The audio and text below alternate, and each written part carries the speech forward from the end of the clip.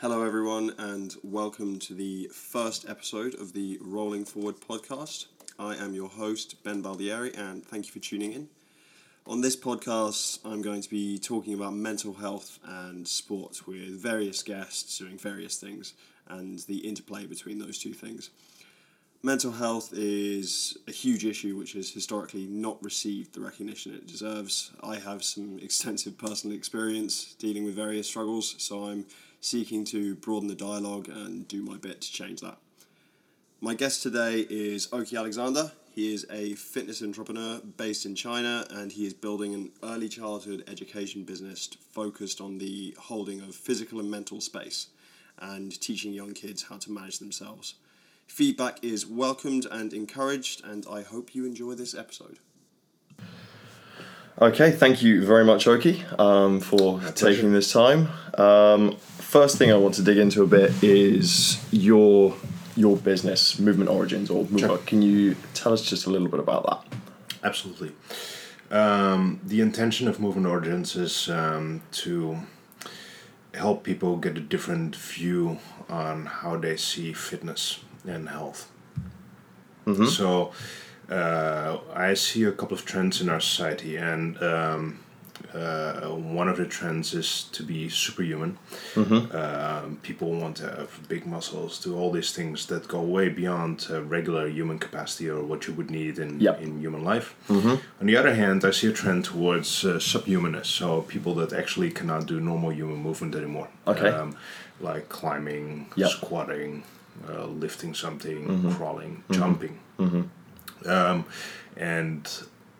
I found that actually being in the middle of those things, being simply human, is one of the hardest things to do. Mm-hmm. And maybe as an allegory, I can give you this old Zen joke, where you have three students of Zen, and one of them says like, "Oh, my master, he does amazing things. Mm-hmm.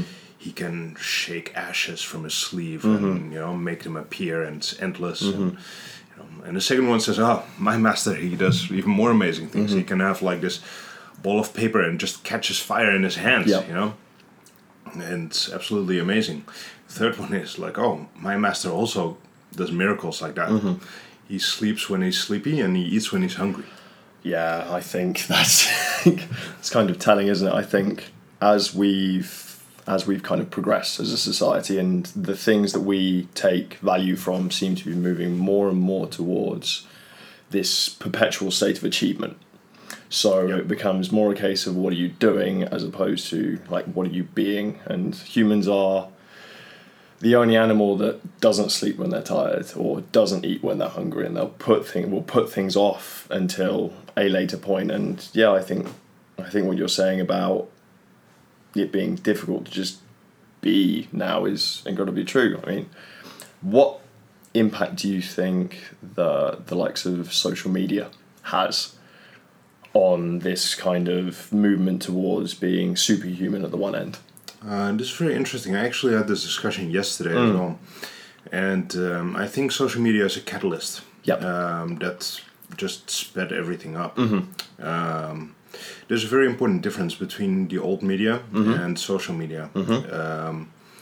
Whereas when you see things on TV, you might expand your worldview. You might see things that you might not have seen otherwise. And, you live on a farm in a quiet life, and you might see the life in the city. It might attract you, and you might want to go there. Mm-hmm. But it's still something that's far away and can be sort of unreachable in some ways. Mm-hmm.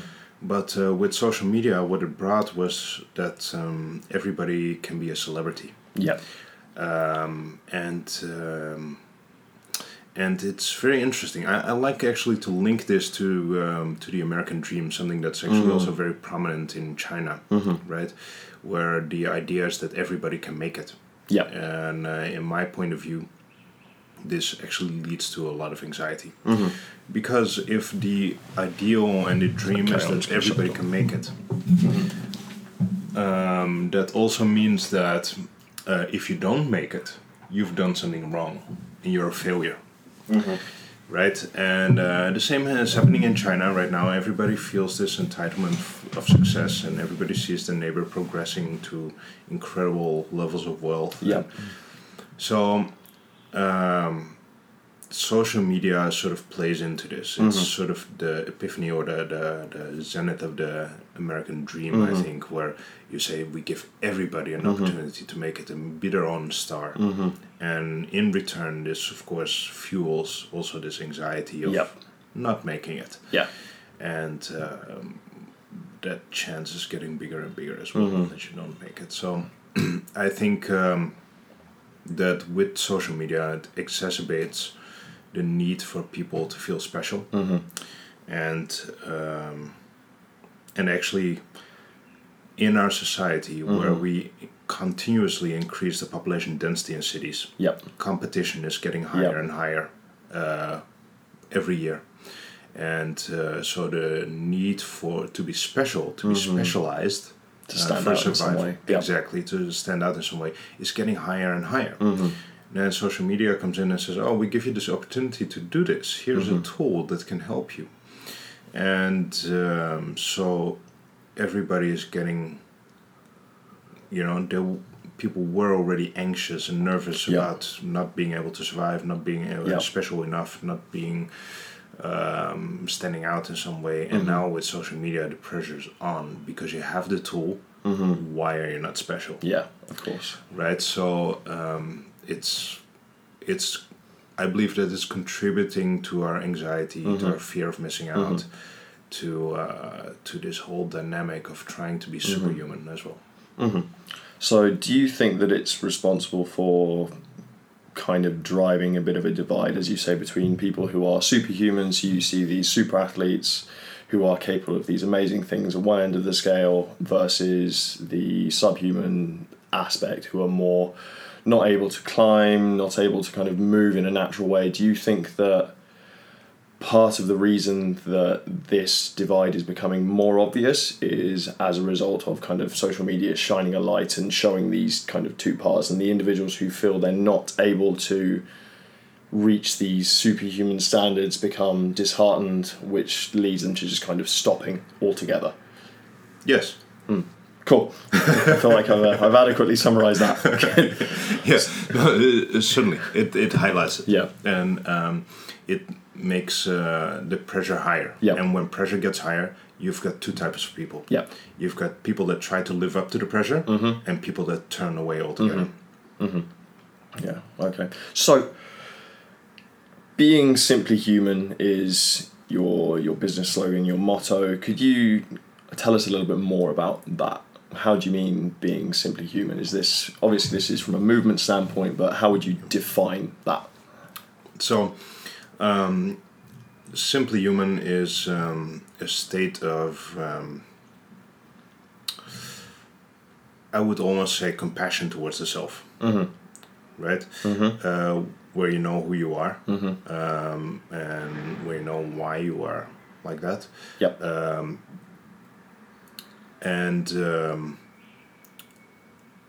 So it relates to the movement side, and it also relates therefore to the psychological side very clearly, because those are not unlinked, obviously, as you very well know. Yes, indeed. And so for me, actually, the psychological side is almost more important than the physical side, because the physical side can often be a result of the psychological side. Like we discussed before, people have this strong need to be special and to stand out, and that drives them often towards ambitions of body image or ability that go far beyond is really necessary for daily survival. And so this compassion towards yourself, if you have enough compassion towards yourself, a lot of these things become less necessary. If you have this feeling of being good enough in itself, then it is unnecessary to go beyond what you really need. In the same way, if you can muster the compassion towards yourself, you can see your own situation in a more realistic way, and it means that if you're being subhuman, if you're not taking enough care of your own health, you'll be able to take a realistic view at that and say like, okay, well, I assess my health like this. I would like to be there. I'm now going to take the steps to work towards that goal. So this is where I am. This is where I want to be. Exactly. This is how I'm going to achieve that change. Yeah. Either overachieving or turning completely away from any type of health health motivated exercise or movement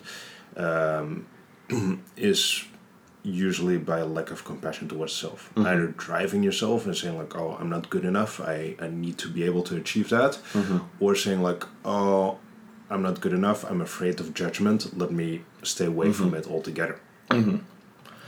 And so being able to have that wholesome feel of being good enough allows you to get a realistic assessment of what you can and cannot do. Set your goals and work towards those goals.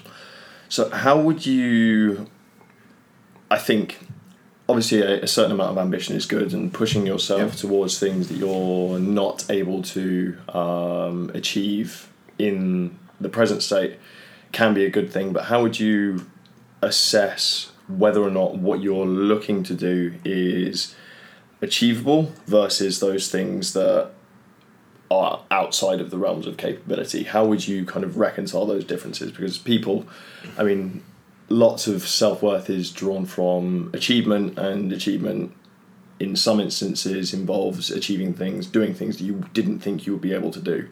How would you say that you could reconcile pushing yourself to the edge of getting outside of your comfort zone, to use that wonderfully cliched expression, versus setting your sights on things that are wholly unrealistic? How would you manage that difference? How would you assess that difference? That's an interesting question. I would say it's not about that at all. I would say it's about getting a clear view of what you want. And if it's clear what you want, then you can set the steps to go there. I think part of the issue is these days that a lot of people are not sure about what they want, and therefore they fill it with certain goals that might be either unachievable or too low to achieve. That don't set any ambition. I think that if we develop our own sense of agency, and if we get clear on what we want and why we want it, also not unimportant to understand why you want certain things, then things become achievable. And then the pushing yourself is much easier. And I actually did a post about this recently, where people that set goals that are not in line with what they want, or people that have not completely figured out what they want yet, they need to motivate themselves. They need to say like, okay, I need to get up, I need to do this, and they need to create motivation. And motivation can evaporate very easily as well. Very, very quickly. Right? And is very much dependent on discipline. If you're clear on what you want exactly, then motivation becomes purpose. And motivation will be much more intrinsic. It does not stay an external trick, but it becomes an intrinsic thing that you have. You know where you're going, and so it's to drive to get somewhere, as opposed to having to push yourself to do it. Exactly. Pull versus push. Yep, exactly. I like to say external versus intrinsic. So I prefer intrinsic motivation because of clear purpose, much more over like, okay, let's motivate myself by watching at images of skinny people and try to get skinny as well. Right? Or motivational quotes or whatever, right? It's YouTube all videos, external. Yes, it's all external. Well, if you're clear on your purpose, you know where you're going, you can set out the steps, and you go, right? Regardless of what's in your way or what's in your path. Do it. Interestingly, for me, and in Movement Origins, we have very clear goals. I've defined three very clear goals. One is to be adaptable. Yep. One is to be free to play. And the third one is to grow old gracefully. So to me, those goals are very clear. I don't want to grow old and be in pain and have issues with joints and everything. I want to be free mentally as well as physically to engage in any game at any time. Yep. Where I'm not afraid to get injured or not embarrassed to do it or I want to be able to be silly. I want to be able to be free enough to do that. And if something happens, I want to be able to move in ways that are necessary. Yep. I want to be able to help other people. So deal with what happens as it happens and then move forward through it. Yep. Exactly. And you have this hilarious video sometimes here in China of people that forget their keys, try to climb onto a window, fall out, and like I would like to be able to solve these problems in physical ways if necessary. And so those three goals, they're very clear to me, and but I'm in no rush to get there. Right? It's long-term goals, and so this is a very comforting thing as well. That means that I allow myself to go through fluctuations as well, which are part of life. Yeah. Right? And be okay with it. So the if you look at many people that strive to be superhuman, fluctuations are very hard for them. You gain a little bit of fat, it's devastating, right? You lift a little bit less weight this week than last week, it's hard, right? And so this is the way of non-compassion towards yourself, right? This is the that way feeling of needing to achieve all the time and seeing success as this kind of linear thing, as opposed to understanding that as long as you're going in the right direction, if it's up, down, exactly, it happens. it's okay. Yeah, it's fine. Right, and Ido already told me, he's like, well, you lift for more weight or more reps, it's a battle you're gonna lose, right? It's like, and there's no, it's not unlimited. You're gonna get older, but pursuing freedom to play, pursuing adaptability, and pursuing growing old gracefully is something that's unlimited. And so even though sometimes I might not lift as much as other days, right? Because of course I still lift, it's important. Even though sometimes I might be completely out of running shape and have to build it back up. Even though sometimes I gain a little fat, right? It doesn't matter if you look at the long-term goals, right? So right now my spine health is better than 6 years ago. Right now my wrists are stronger than 6 years ago. More mobility, more strength. Right now my hips are more healthy than a few years ago. Right?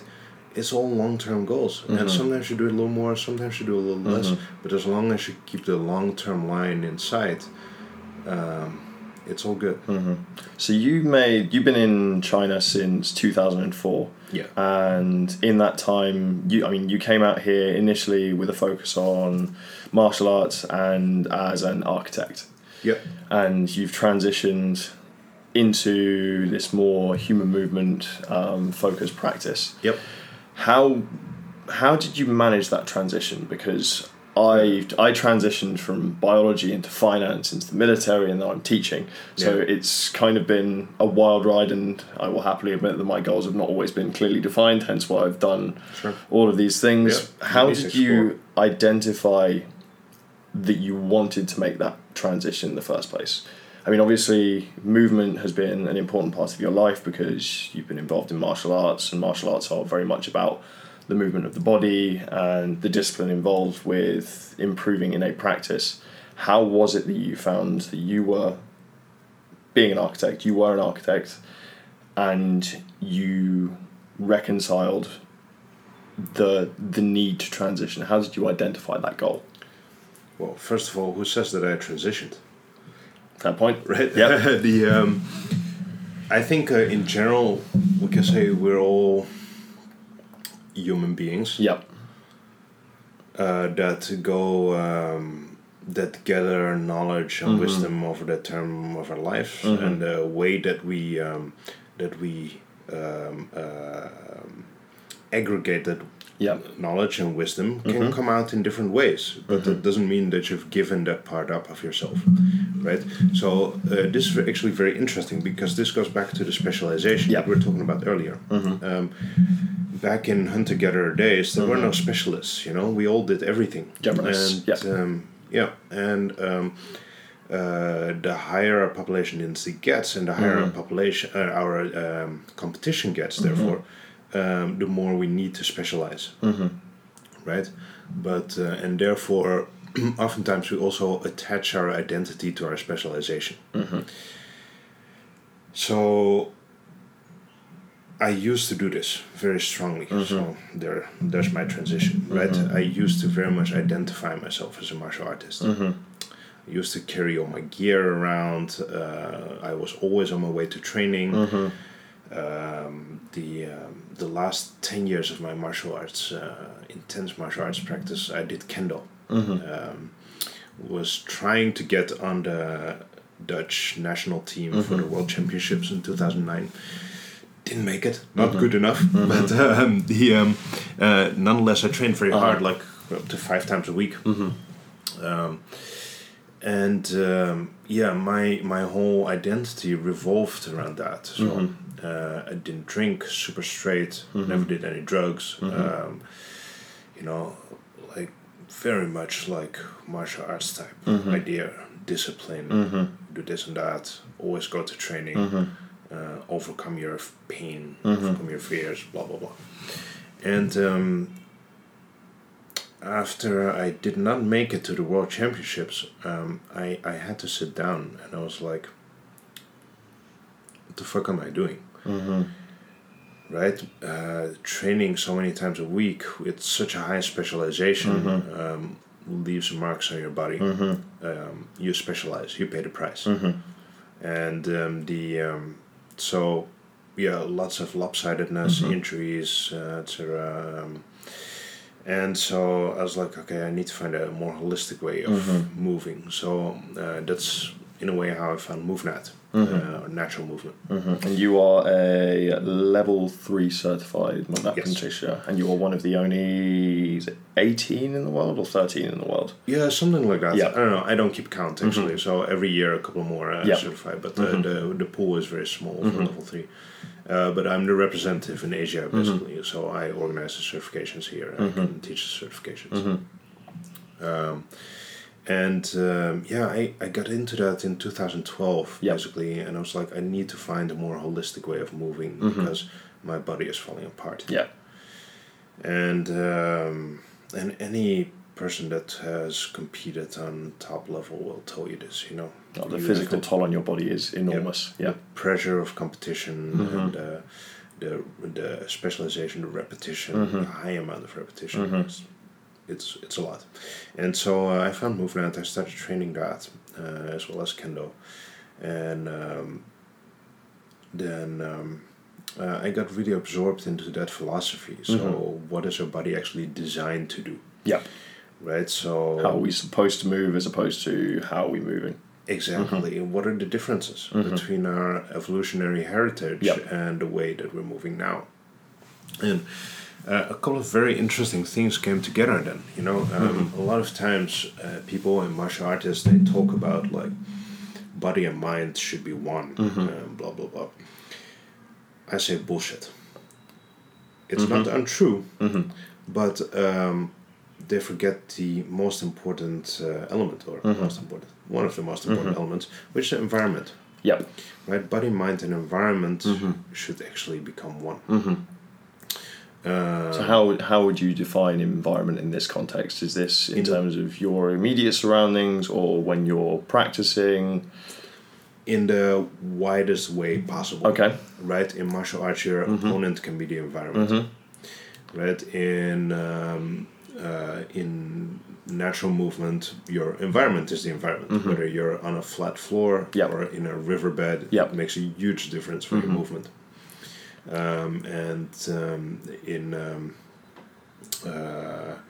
You might be in situations where it's a combination, right, of those things. In a ball game, the ball might be a very important part of your environment. Yep. And so, anything that you interact with is part of your environment. And we as humans have basically eliminated the environment. Yes. Right? We made all the floors flat. We made all our bars round. We cladded things that we need to hold with some rubber or a soft foam. And we are smooth off all the edges. Exactly. Yeah. And in the process, we're making ourselves less resilient. Right? Yeah. Or fragile. Yeah. And this insight brought together a bit of my passion for movement and my architecture background as well. There's actually this very interesting... and now I'm going to weave in a little bit psychological part. Please do. So, after... when was this? After 2014, I started going in depth on a lot of personality development theories from... and you did a psychoanalysis course at... University of Amsterdam, short course, that was fun, but I was already pretty deep in by that time, so... I did 2 years of therapy myself, psychotherapy, which was very, very helpful. And in addition, I read a lot of materials and eventually ended up reading works of Winnicott, and Bowlby, Ainsworth on personality development and a lot of self-help books or early self-help books, which are actually some of the best. Things like The Secret or something like that? No, way before that. Way before. Yeah, no, The Secret, I don't take to those things. Yep. No, The Road Less Traveled by Scott Peck. I've not read that one myself, so I'm going to write that one down. Yeah. Gets a bit religious in the end, which might not be for everyone, but if you see through that, it's very interesting. Yeah. Talks a lot about what love is and how we experience it. On becoming a person, also a very cool book. So these very early self-help books from the 60s, when actually the term self-help didn't exist yet, but it was just these psychotherapists and that started seeing these trends and started writing about it, and and often very relevant still, because they write about such base things. And fundamentally, we haven't changed an awful lot since these books have been written, have we? So no, not really. Evergreen. Well, we can carry over intelligence, but we cannot carry over wisdom, really. Yes. Right? Yeah. So every person has to acquire that for himself or herself. So I started weaving this in, and then I also started understanding that not only do we take away from our physical resilience when we don't move in a environment that's full of variation. Let me go a little deeper into that. Sure. So, imagine you walk on a flat floor. Yep. That means in padded shoes, right? That means that your ankle gets only used to certain angles because all the differentiations in angles are absorbed all the by your shoes. is taken out. And the minimal differentiations that the pavement gives you, right? And so your feet become weak, your ankles become only strong in one position, if they're strong. Compare that to walking on a forest floor or through a riverbed, where every movement your ankle and your foot have to adapt to, and you walk there barefoot. Every movement your foot and your ankle have to adapt, and it means that in every angle they become strong, right? Also means that you have a strong sense of responsibility for every step you take, or in other words, mindfulness. Mindfulness, yep. Yes. Something that we're completely missing here. You can walk in the street, type on your phone, and that's fine. Completely disconnected from the world around you. Yeah. Yeah, you survive just fine. But you run through a riverbed, not gonna happen. Not gonna happen. Yeah. And so you could say, okay, there's one link to psychology, right? We're becoming less linked to our physical nature, right, and our physical adaptability. But there's something else. Under the pressure of the market and commercialism, we constantly invent new products. We constantly redesign our environment. right? And there's this very interesting philosopher, architect. I think he's also an architect, Marc Augé, who writes about non-places. Okay. Which are places where all the cultural reference has been taken out. So, like airports, business hotels. Okay, so it's a malls. place in location only. It's purely utility. Yeah, and it can be anywhere. Right? There's no cultural or human reference. There's like, Apple Store. Welcome to Apple Store. You have no idea in what country you are when you're standing in Apple true. Store, right? Yeah. And all of this is in a way done to facilitate you buying things or you getting to your airplane as soon as possible. Playing with human psychology. Yep. Yeah. But mostly it's driven by sales, right? Whether it's to get you easier on a flight, make life easier on a flight, or make you get a hotel room where you feel comfortable, where you have no anxiety of whether it's going to be clean or not, or whether it is buying that iPad, right? Everything is made to minimize your anxieties and make you buy something. Right? And so this is in a way how our economy works. You want to have a product that sells well, you make sure it makes what people would usually say makes life easier, but actually it's about taking away some anxieties that you have. Like removing the barriers to the sale from a psychological standpoint. Exactly. Okay. Look at Ulema, before you had to go out. Yep. That's already a barrier. Yep. And you have to talk to someone. That's a barrier, right? Because the social interaction, the social cost. Yep. Now you press some buttons on your app, right? A guy comes to your door that delivers it. You often don't even look him in the face, right? You just take the package and he's gone. And, you don't have to have any interaction. And more often than not, sometimes it's actually cheaper to order the same thing that you would have bought out, but have it delivered. Somehow. Yep. Sure. And so all the spaces that we design, all the products that we design are actually making life more comfortable or in a way taking away variation from our environment. Right? And therefore making us less resilient, not only in a physical way, but also in a mental way. Because if you don't need any social interaction anymore to survive, where are you going to learn to have good social interaction? And I think removing the anxiety, as you say, when you're faced with something that puts you in that anxious mindset where you are not sure of what to do in a situation or how to interact with someone in a situation because you are exposed to that so infrequently now because everything is made so easy. And suddenly the anxiety becomes very high at that point. Just like for your ankle. If your ankle is only strong in one angle, right, and suddenly it's put in another angle, it's like, then boom, it snaps. Right? And maybe you're familiar with this book that I like to refer to in this reference, which is Anti-Fragility or Anti-Fragile by Nassim Nicholas. What's his last name again? I'll look it up for you. Thank you. So I didn't like his writing. I think he is a sort of unpleasant person, but he makes very good points.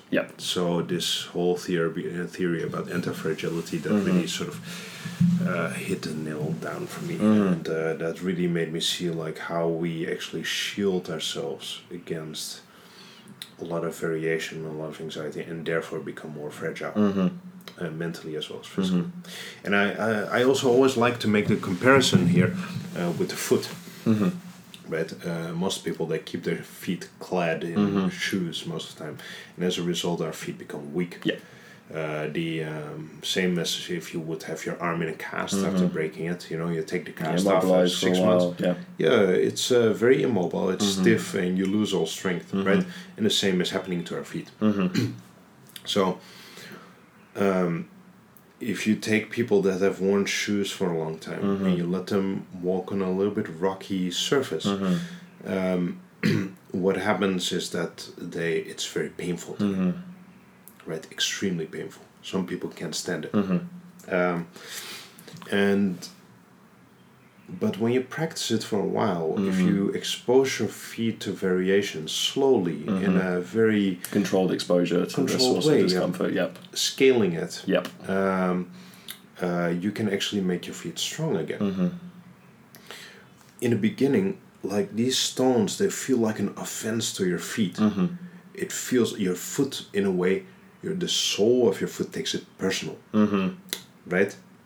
You're experiencing pain, and whether that pain is physical in this instance because you're walking on something that is uncomfortable. It's uncomfortable because you've never experienced it before. It is physical. It is physical. No doubt about it. But because of the pain, your foot cannot differentiate a lot of subtleties, right? Now, if you build it up and you make your foot stronger again and more resilient again, the pain slowly goes away. Things are not as painful anymore, right? And at the same time, you're able to distinguish all these different subtleties in the floor that you could not differentiate the stimuli before. Yeah. So, interestingly, as things become less painful, it becomes more sensitive. Yep. Right? Resolution improves. Yes. Yep. And the sole in our foot is in many ways the same as our sole on the inside. In the beginning, when you have a lot of anxiety, a lot of interactions, a lot of small things in the world are very painful. Everything provokes that pain response. Yep, exactly. And everything is personal. Everything is an offense to you, right? And so as you slowly start to make yourself more vulnerable, right? And that's interesting. Vulnerability is also an interesting concept, but you take off your shoe, it's also a sense of vulnerability, right? It's exposing yourself to the outside world. Yeah, exactly. As you make yourself more vulnerable, little by little, because you should not do that in one go all Definitely the way. You will see that actually you can be accepted as a person with your vulnerabilities as well. And as your pain and your sense of personal offense starts to ebb away, you're suddenly able to differentiate many more layers of feeling and emotion. And I don't know, I love that it's both called soul, you know? Yeah. And there's so many It works, doesn't it? Yeah. I mean, once, as you say, as you're able to continually expose yourself to those things that are painful initially, you're able to better sift through what sort of pain it is. So whether it's mild discomfort in that I'm here and this is something that's telling me maybe this isn't where I'm supposed to be, versus I definitely need to move, or this is something that's manageable. Sure. It's being able to understand and realise that there are those differences, and as you say, continued exposure is the only way that you can do that. But also, if your foot is so weak or your ego is so fragile that everything feels painful, it's very difficult to feel joy. Yeah. It's very difficult to feel, because you shut out one emotion. You cannot choose to shut out one emotion. You shut out your emotional life or not, right? And if all your emotions, like your foot, right, cramping up, if all your emotions are defensive, there's very little place for joy or happiness or sadness or the whole raft of emotions. Yeah, exactly.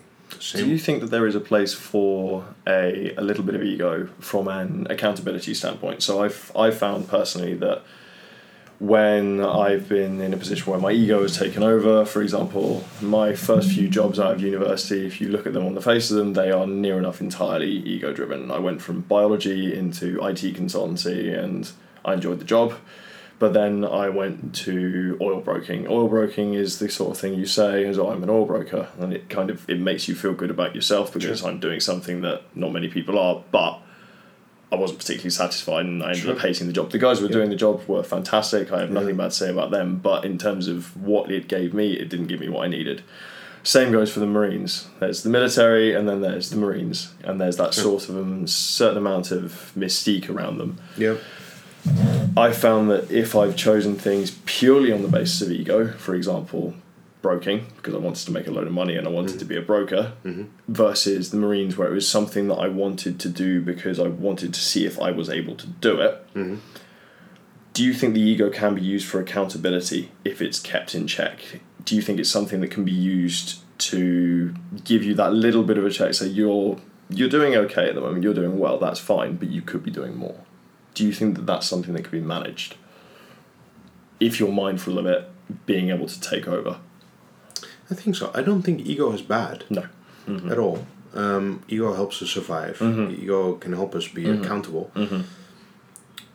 I think that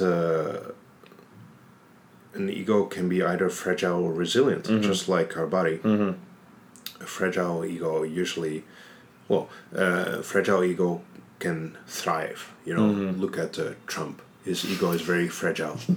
Yep. Right? Yet he made it into the presidency. I doubt he's very happy most of the time. Right? Despite of what he may claim. But especially in this world where specialization and being special is so important, sometimes a fragile ego might help you go to incredible heights, career-wise. For me, accountability, Actually, I'm not completely clear on what you mean with that. Okay. But I would say that...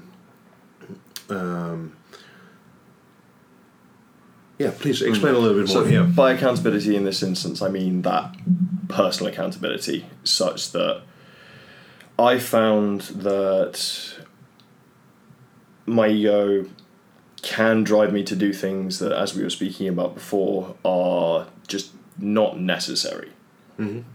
Pushing myself to an extent where it's like, yeah, it's good for my ego, it makes me feel good about myself, but in terms of the necessity of what it is that I'm doing, it doesn't add anything positive to my life, and it can end up being quite negative. I've also found that it keeps me in check when I'm in a position where I am comfortable and I'm starting to get comfortable with being comfortable.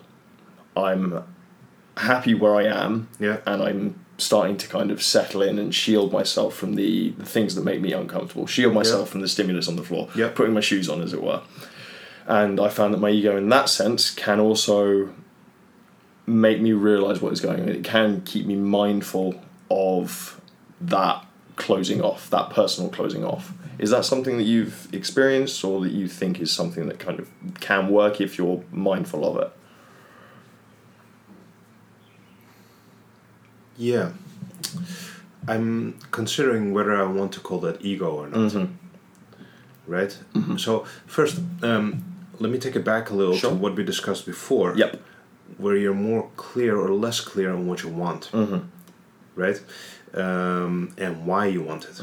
So, in the beginning, without doubt, you thought you wanted to be an oil broker. The insight that was because it made you feel special probably came later.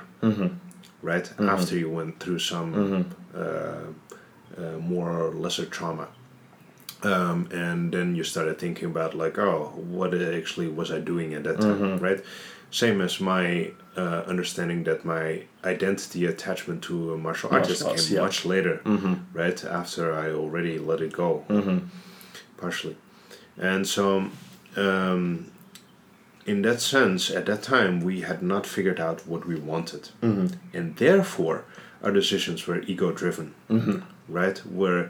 Or I would like to say, fragile ego-driven. Right?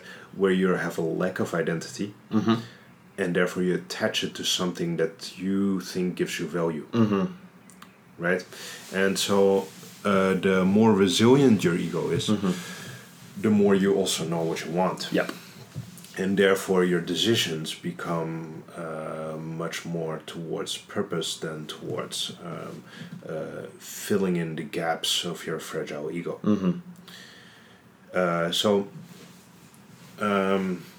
And this journey is lifelong, and also here we fluctuate in and out, where sometimes we might find ourselves in a vulnerable spot because our ego is not continuously in one state, right? You might go through crises where your ego is more fragile. You might go through times where your ego is more strong, resilient. And so at those times you will do things from different motivations, but it's that awareness of your motivation, that can bring you back to where you want to be. So if you decide to step out of your comfort zone, or you don't decide to step out of your comfort zone, what I think should be done is some introspection on why that is. Then you can decide to be compassionate towards yourself or push yourself. Sometimes you're in such a stressful situation that you go like, it's okay to retreat a little at this time, you know? That is fine, because I need that, because I need to deal with this other shit in Take my that life. step back, Yeah. deal with it. Yep. Exactly. So exposing yourself continuously and trying to push yourself continuously is usually not a great strategy. Right?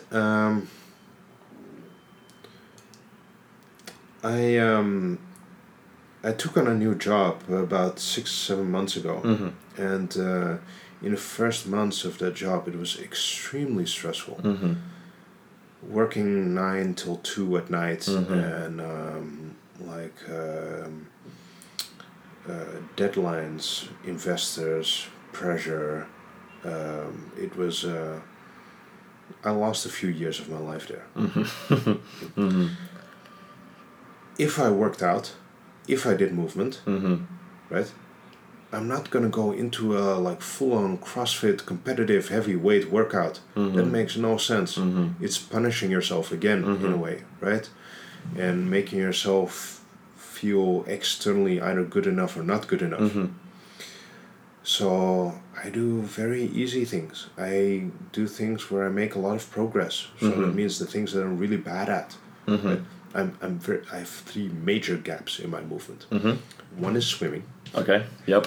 One is anything that involves balls. That sounds bad, but it's like Strictly in the sporting sense, of course. Yeah, exactly. Anything with a football or basketball, I like. Yeah, and a third one is dancing. I appreciate that one wholeheartedly. Yeah. Yeah, and so in those times, I'm not gonna do a heavy workout. I just play around with the ball a little, or I practice some dance steps in my hotel room.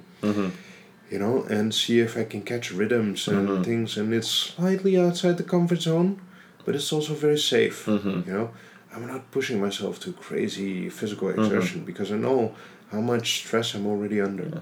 So using the low-hanging fruit, as it were, the things that you have a large amount of improvement that you can achieve in, and going after those things and using those as a way of managing the other stresses. Absolutely. Feeling like you're making meaningful progress in one area, which you can then carry over into the stress. And fuck it, sometimes you just want to curl up in bed and watch a movie, you know? But as long as you're aware of this situation, and as long as you're understand what stresses are playing on your body, I think that you can find a meaningful balance and pick it up when life gets a little bit easier again. Right? And it's also what I said before with long-term goals. Right? So the goal is to be able to do these things indefinitely, as opposed to, as you say, performing at the highest level in sport. The toll on your body is enormous. Yes. You're not physically able to do that for an extended period of time. Yes. So being able to keep these things going longer term, or to do it while other things are going on in your life, right? And this is where sports sometimes also becomes a movement, becomes a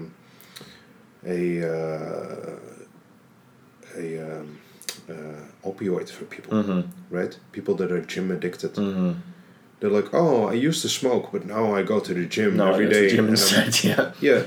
And yes, it might be the lesser one of the vices, but you're still addicted. It's still a vice, yeah. Yes, well, I would say it's still a painkiller, right? Smoking as well as going to the gym. Anything that's compulsive is a painkiller. Yeah.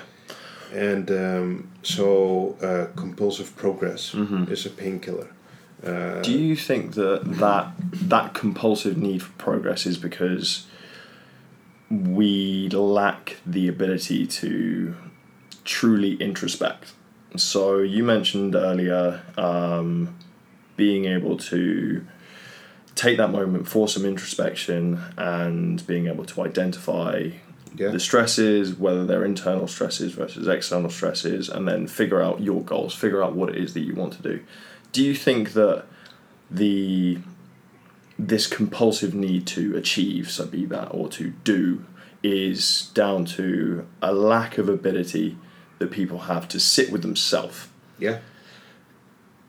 How would you manage someone? How would you manage transitioning from someone who's like, I don't know what I want, so I'm going to fill my life with stuff, be that sport or smoking or drinking or partying or reading, like under the guise of personal development, I'm going to read 50 books this year because that's going to make me better, as opposed to like, why am I doing it? How could you develop that introspection if you're not comfortable with it?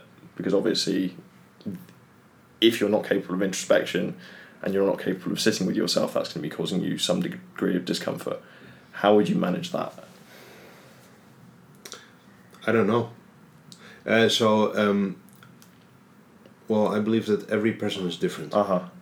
And that every person therefore needs a different approach to this.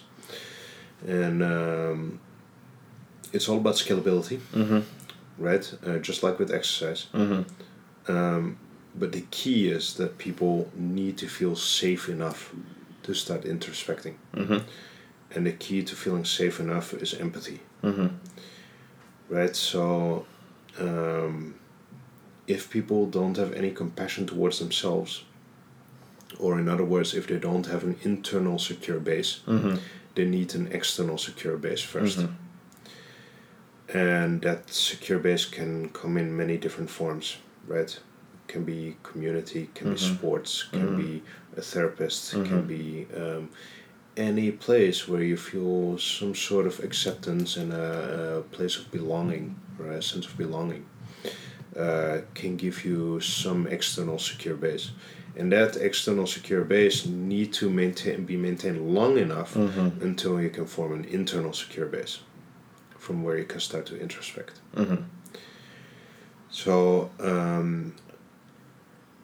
that is the general abstract outline of it. But how that secure base gets formed will differ from individual to individual. Do you meditate? Started picking it up again a little bit. To me, meditation comes in many different forms as well. Not that strict sense of sitting down on a cushion with your legs crossed, going on. It can be useful sometimes because it's very concentrated and isolated, right? But that type of meditation is also like isolated muscle training. It's great if you want to get that one muscle stronger, but how do you apply that in real life, right? And it's like the monk on the mountain. It's sort of easy to be a monk on a mountain because you don't have any external influences. It's much harder to maintain that same state of mind while actually engaging in a full-on life. Do you think that a practice like mindfulness or meditation could be a good foundation potentially for developing that introspection? Absolutely. Absolutely. Generally, I prefer time in nature. Right? So time in nature often triggers introspection very easy. It's a very interesting book that lists a lot of the scientific research on this. It's called Your Brain on Nature. But quite a reading list coming here. In Japan there's something they call Shinrin-yoku, and it's forest bathing, freely translated. I've heard of this, and they did some research and it showed that after a few minutes in nature, basically your stress levels go drastically down. The green light seems to depress the activity of your sympathetic nervous system and upregulate your parasympathetic, slowing everything down. I think it's much more complex like that. Our symbiosis with nature is manifold, I think, and I don't think you can boil it down to light only, or there's research that shows that kids that have ADHD, they do a cognitive test before, then they let them walk for 20 minutes. One group walks through the city, control group walks through nature, they do a cognitive test again, and it turns out that the kids that walk through nature do just as well as if they were on the top 2 selling ADHD medicine. Wow. Yeah, so nature drastically calms us down, and therefore allows for a feeling of safety, tapping into the parasympathetic nervous system indeed, and therefore allowing some introspection. Easier, right? So much easier to sit in nature, stare at the trees, than to sit in the city, which are phone nearby, and and all of the distractions thereafter. Yes, and so the and it's interesting from an evolutionary point of view, right? And they also did some research where they let people look at pictures of nature and pictures of the city, and then they asked them about their life goals. And the people that looked at pictures of nature had much more altruistic goals, revolving around community and things like that, while people that looked at the city had goals that revolved around gathering of wealth. And personal achievement based, Exactly. Material. Yep. And very individual. And so, to me, that makes complete sense. Because it comes down to our human adaptability and our need for survival of our genes, right? Yep. On your own in the jungle, you don't survive. But what do you need to create offspring in the city? You need wealth and status. Yeah, of course. Right? And so, it's no surprise to me. But nature inspires mindfulness, and it does not inspire it, it forces it. Like you say, like we talked about before, you can not walk on a rock bed and be not mindful, right? So I think the disconnect from our environment, and not just our moving environment, but also our food environment, right? We have a huge disconnect there as well. Where does food come from? It comes from the supermarket. That's obviously where it comes from. Oh man, there's interesting research about this as well. But disconnect from all those things makes us less resilient, and less resilience makes us more anxious, right? And more anxiety triggers the need for black and white, because and that loss of adaptability. Yep. Exactly. Loss of adaptability, but also election of leaders that think in terms of black and white. Also, opioid crisis in the U.S. Also, leftover men and women in China. All these things are to me an effect of high levels of anxiety and lack of resilience. Due to a lack of variation. Yeah, that disconnect between where we've come from versus where we are at the moment. I mean, living in Shanghai, it's not exactly the most green or natural environments. Not at all. So the pressures and the anxieties of living in a city like this, and obviously, I mean, China is the one place I've been that's I've never seen such concentrated use of tech. Yep. Like riding the metro here, seeing someone who isn't on their phone and is having a conversation can be quite surprising. Because it's so infrequent. Also a nice way to close down and don't have to have conversations. Yeah, shut yourself off to the outside world by focusing entirely on your digital self versus your physical self. And therefore also, suddenly meditation becomes a very interesting option. By lack of nature, right? I think that if we had more nature around us, meditation would be much less necessary. And you wouldn't need to take that time to force yourself per se to introspect. Yes, exactly. And do you think that our forefathers meditated, right? Yeah. And this is actually, but there's different forms of meditation in a way.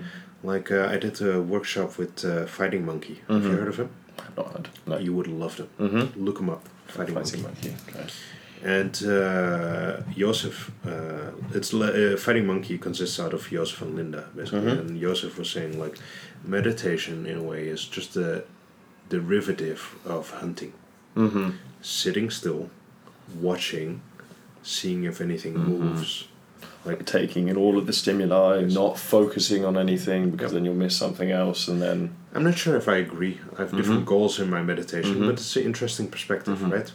to link it to our evolutionary past that way. But I really believe that, our forefathers didn't meditate. Our forefathers didn't stretch, right? All these type of things are an invention of our modern society, but not without merit, because our environment, our diet, our movement habits, our mental habits are not the same as our forefathers. So sometimes we live in a fundamentally different society. Yeah. So sometimes you need to do more. Why do people need to stretch now? Because they push themselves so incredibly beyond the limit in such a specialized small field that you need some preparation for your body, right? Why do people need to meditate now? Because the world is so overwhelmingly anxious, right? That sometimes you need to go back and refine your center, right? So absolutely not without merit, but I believe that if you would have a different environment, those things would be much less necessary. Creating the environment that is more beneficial for achieving those things without having to take the time to deliberately sit down and do it. Craft the environment so it fosters it, as opposed to having to force yourself to do it. Yes, and I believe that it's not our nature to do those things. I think that to do those things is a product of a modern society that has created this environment, right? Winston Churchill already said it, actually. He said, we have designed our buildings and thereafter they shape us. Right? Very interesting. And also a very early book by Desmond Morris, The Human Zoo, also talks about this, right?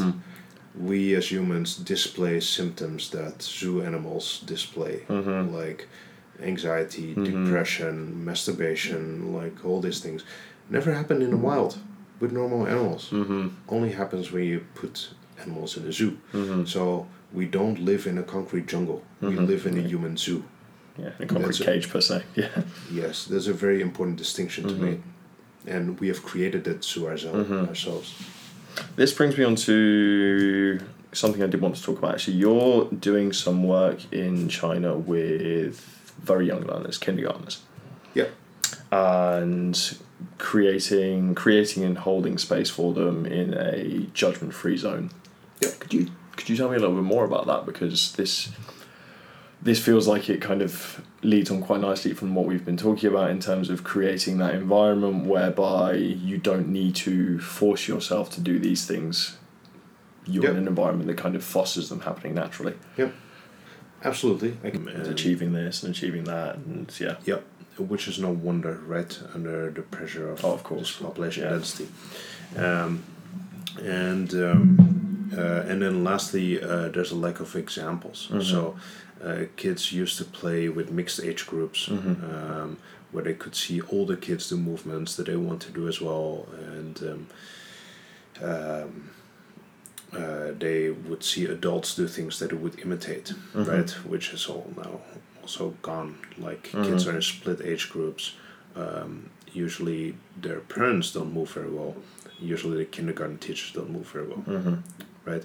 And all of this is because we realize that play is one of the most important things that we can do in our youth. So if you know the Chinese slogan of movement origins, you will also see it's 不玩不相识. If we haven't played, we haven't met. Okay. Right? Or if we haven't played, we don't know each other. And I sort of distorted that from the regular Chinese idiom that says 不打不相识. If we haven't fought, we haven't met. And so in play, we have a chance to explore the relationship between inside and outside. The way we interact with other people, the way we interact with our environment, the way and through that we build our relationships with those things. So we build a relationship with ourselves, we build a relationship with other people, we build a relationship with food, we build a relationship with other things, right? With movement. And so that relationship now is constantly distorted because of the lack of play. Right? And so I was in this swimming pool last week working on one of those things that I suck at. And I saw this private swimming class with this kid, and the teacher was just like punishing, like, oh, you're not doing this, you're doing So that. why wrong. are you going faster? Why are you doing this? Yeah. Yeah, why are you not going at a constant speed? Why? And it's like there's no space for the kid to explore their relationship with water, with swimming, with movement. You know, they just have they have only two options: be compliant or be rebellious, right?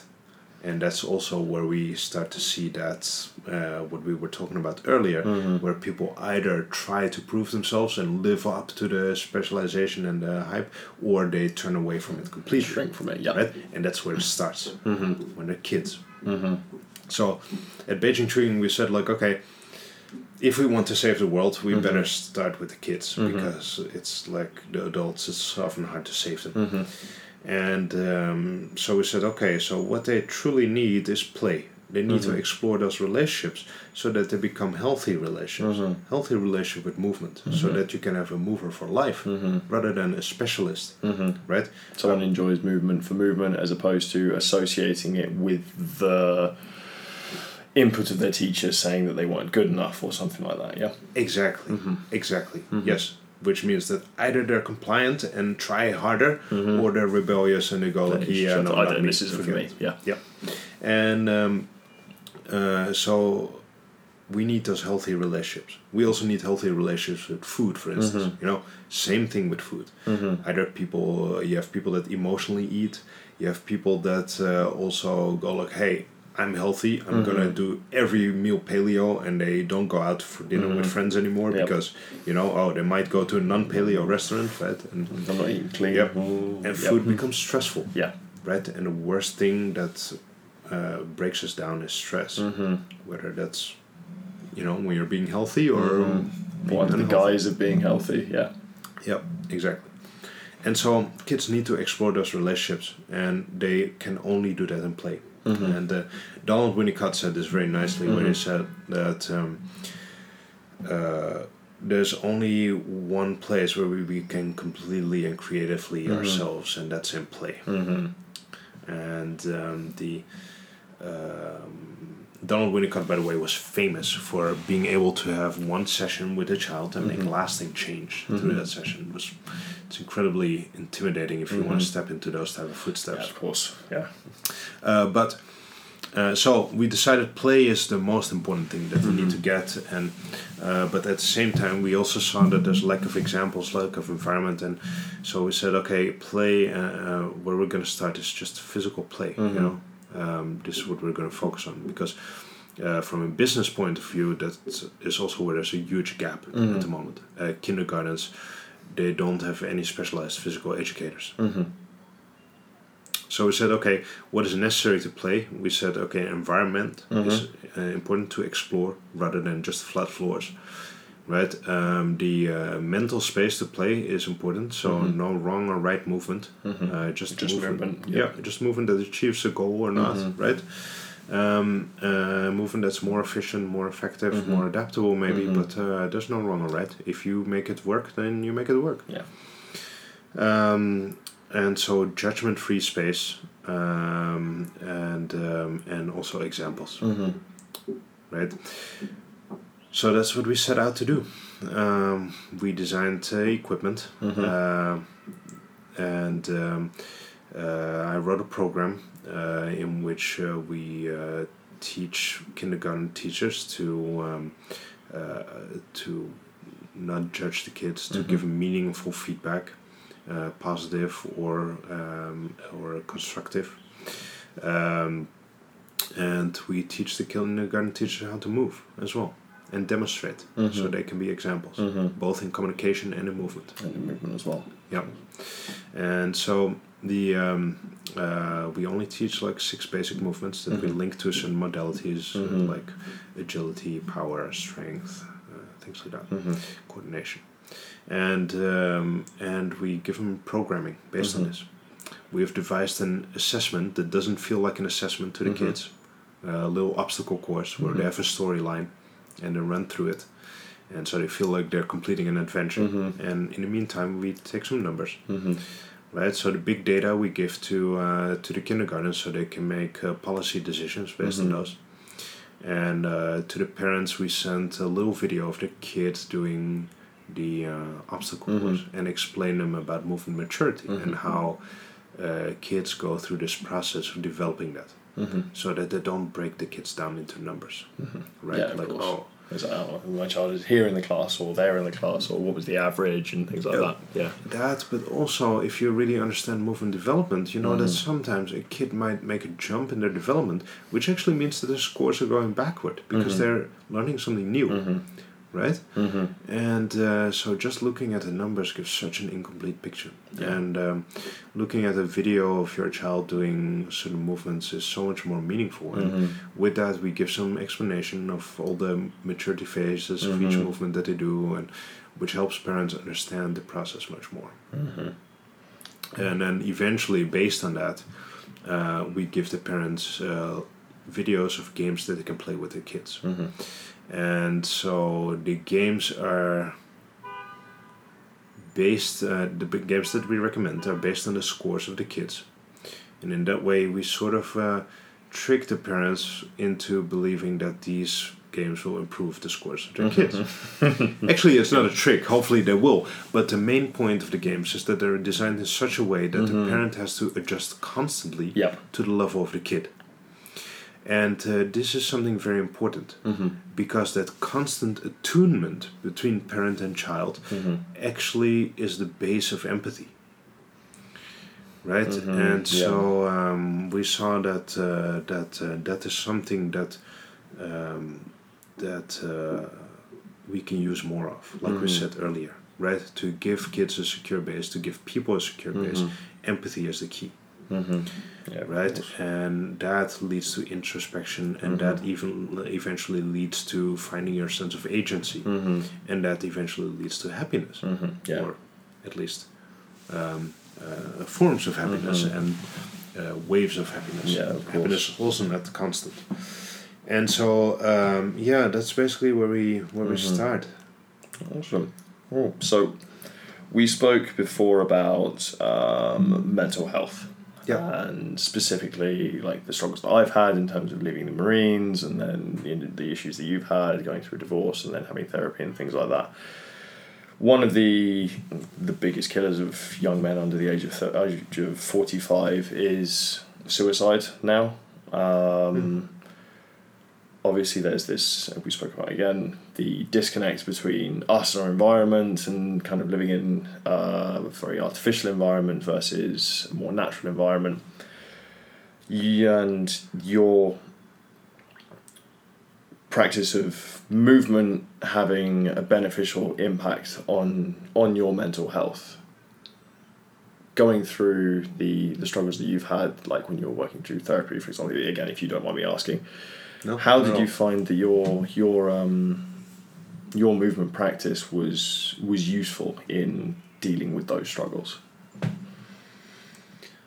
What was it about the practice that was useful? Interesting. I have not viewed back on this for a while.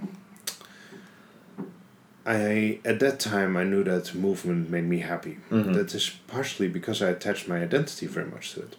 So after I got divorced, I actually joined capoeira classes. Made me feel like a complete idiot. Like I was so bad at it. But, is that one of the areas of improvement, the dancing aspect? Yeah, exactly. And but capoeira especially was very important at that time, because capoeira is not just about movement; it's also about community, about making music together, finding a rhythm together. And therefore, everybody has their place in the roda, in a circle that you make for capoeira, where people play within, and everybody has meaning in the roda and value in the roda. So that comes back to the place of belonging that I was talking about earlier. So it was very, very important at that time to me. And in addition, they have this saying in Portuguese. That says "Quem canta seus males espanta," which means he who sings their scares their woes away. And I like that. Yeah, I found that very healing as well, the singing capoeira. Mm-hmm. But physicality in general, and making progress in something in general that is not related to the trouble that you're going through can be very helpful, right? So, whenever one part in life is difficult, it's always helpful to find a safe place in another part of life, as long as it doesn't become an escape. Yes. Right, so it can very much enforce the creation of a secure base to find something where it can be physical. That, and of course all the hormonal responses that you get from physicality that help you uplift as well. There's plenty of research that shows that the more depressed you get, the less likely you are to move, and the more you move, the less likely you are to get depressed, right? It's linked to hormonal responses, it's linked to just a sense of progress, it's linked to just the idea of taking care of yourself in some way or another. There's so many links, so there's no doubt it's helpful to do any kind of movement, to feel a sense of self-worth as well, right? And if you do team sports or sports where you're in close contact, right, that sense of community, sense of belonging is super important as well. And interestingly, I think that a lot of this can be linked, or can be the need for this, the surging need for this, can also be linked to the loss of religion. So I believe that religion previously has played a large role in making us feel a feeling of belonging and acceptance. Sense of community that comes with religion, There's a secure base, so there's always somebody who's listening. That's a judgment-free area, yeah. Exactly. So all these things are sort of becoming lost, right? Of course, there's also a lot of things about religion, if it's wrongly practiced, or that can be very detrimental as well, right? So, or very constricting. But I believe also that it's throwing that away, we also threw a lot of good things away that we're now looking for in other practices. Right? And so, sports can be one of them. And eventually, talking about that community, our brain is still primal. It's only been such a limited time that we've been living in cities and these large communities, right? One city on Earth was 5,000 years ago. In our history of 3.6 million years, right? Or 160,000 in terms of Homo sapiens. And so our brain is still very primal. So we need our little tribe. We need that feeling of belonging. We need that connection. And you can get that through sports, through religion, through other ways, right? But sports, I would say, is one of the more holistic ones, because you talk to the physicality as well as to the community, as well as to a sense of self-worth and progress. And I agree wholeheartedly with what you said there. I mean, I found with jiu-jitsu, especially, I started doing jiu-jitsu when I first moved to Shanghai. I knew no one in Shanghai. I hadn't even visited the city when I moved there.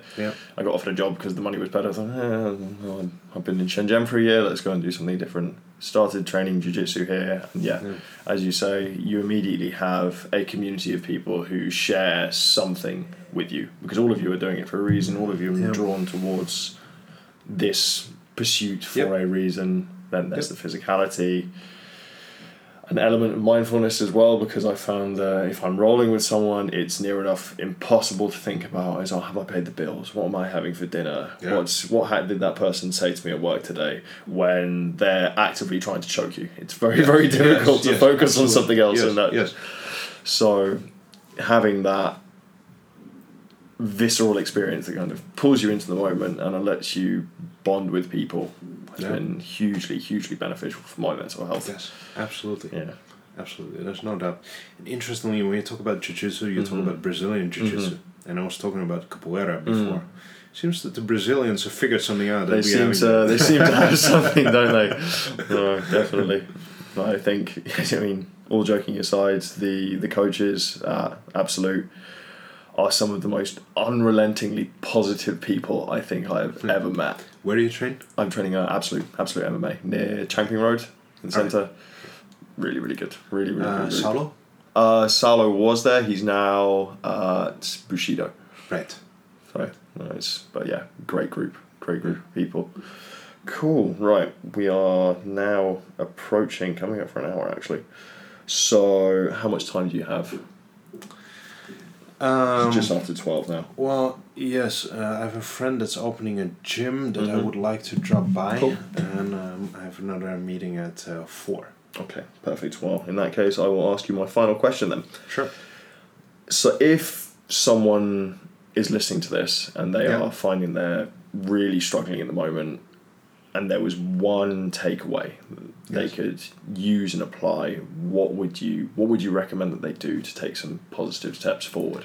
Do something you enjoy. Fuck all the things that you think you should do, and find what you enjoy and go and do it. It's really like the base of finding your own sense of agency.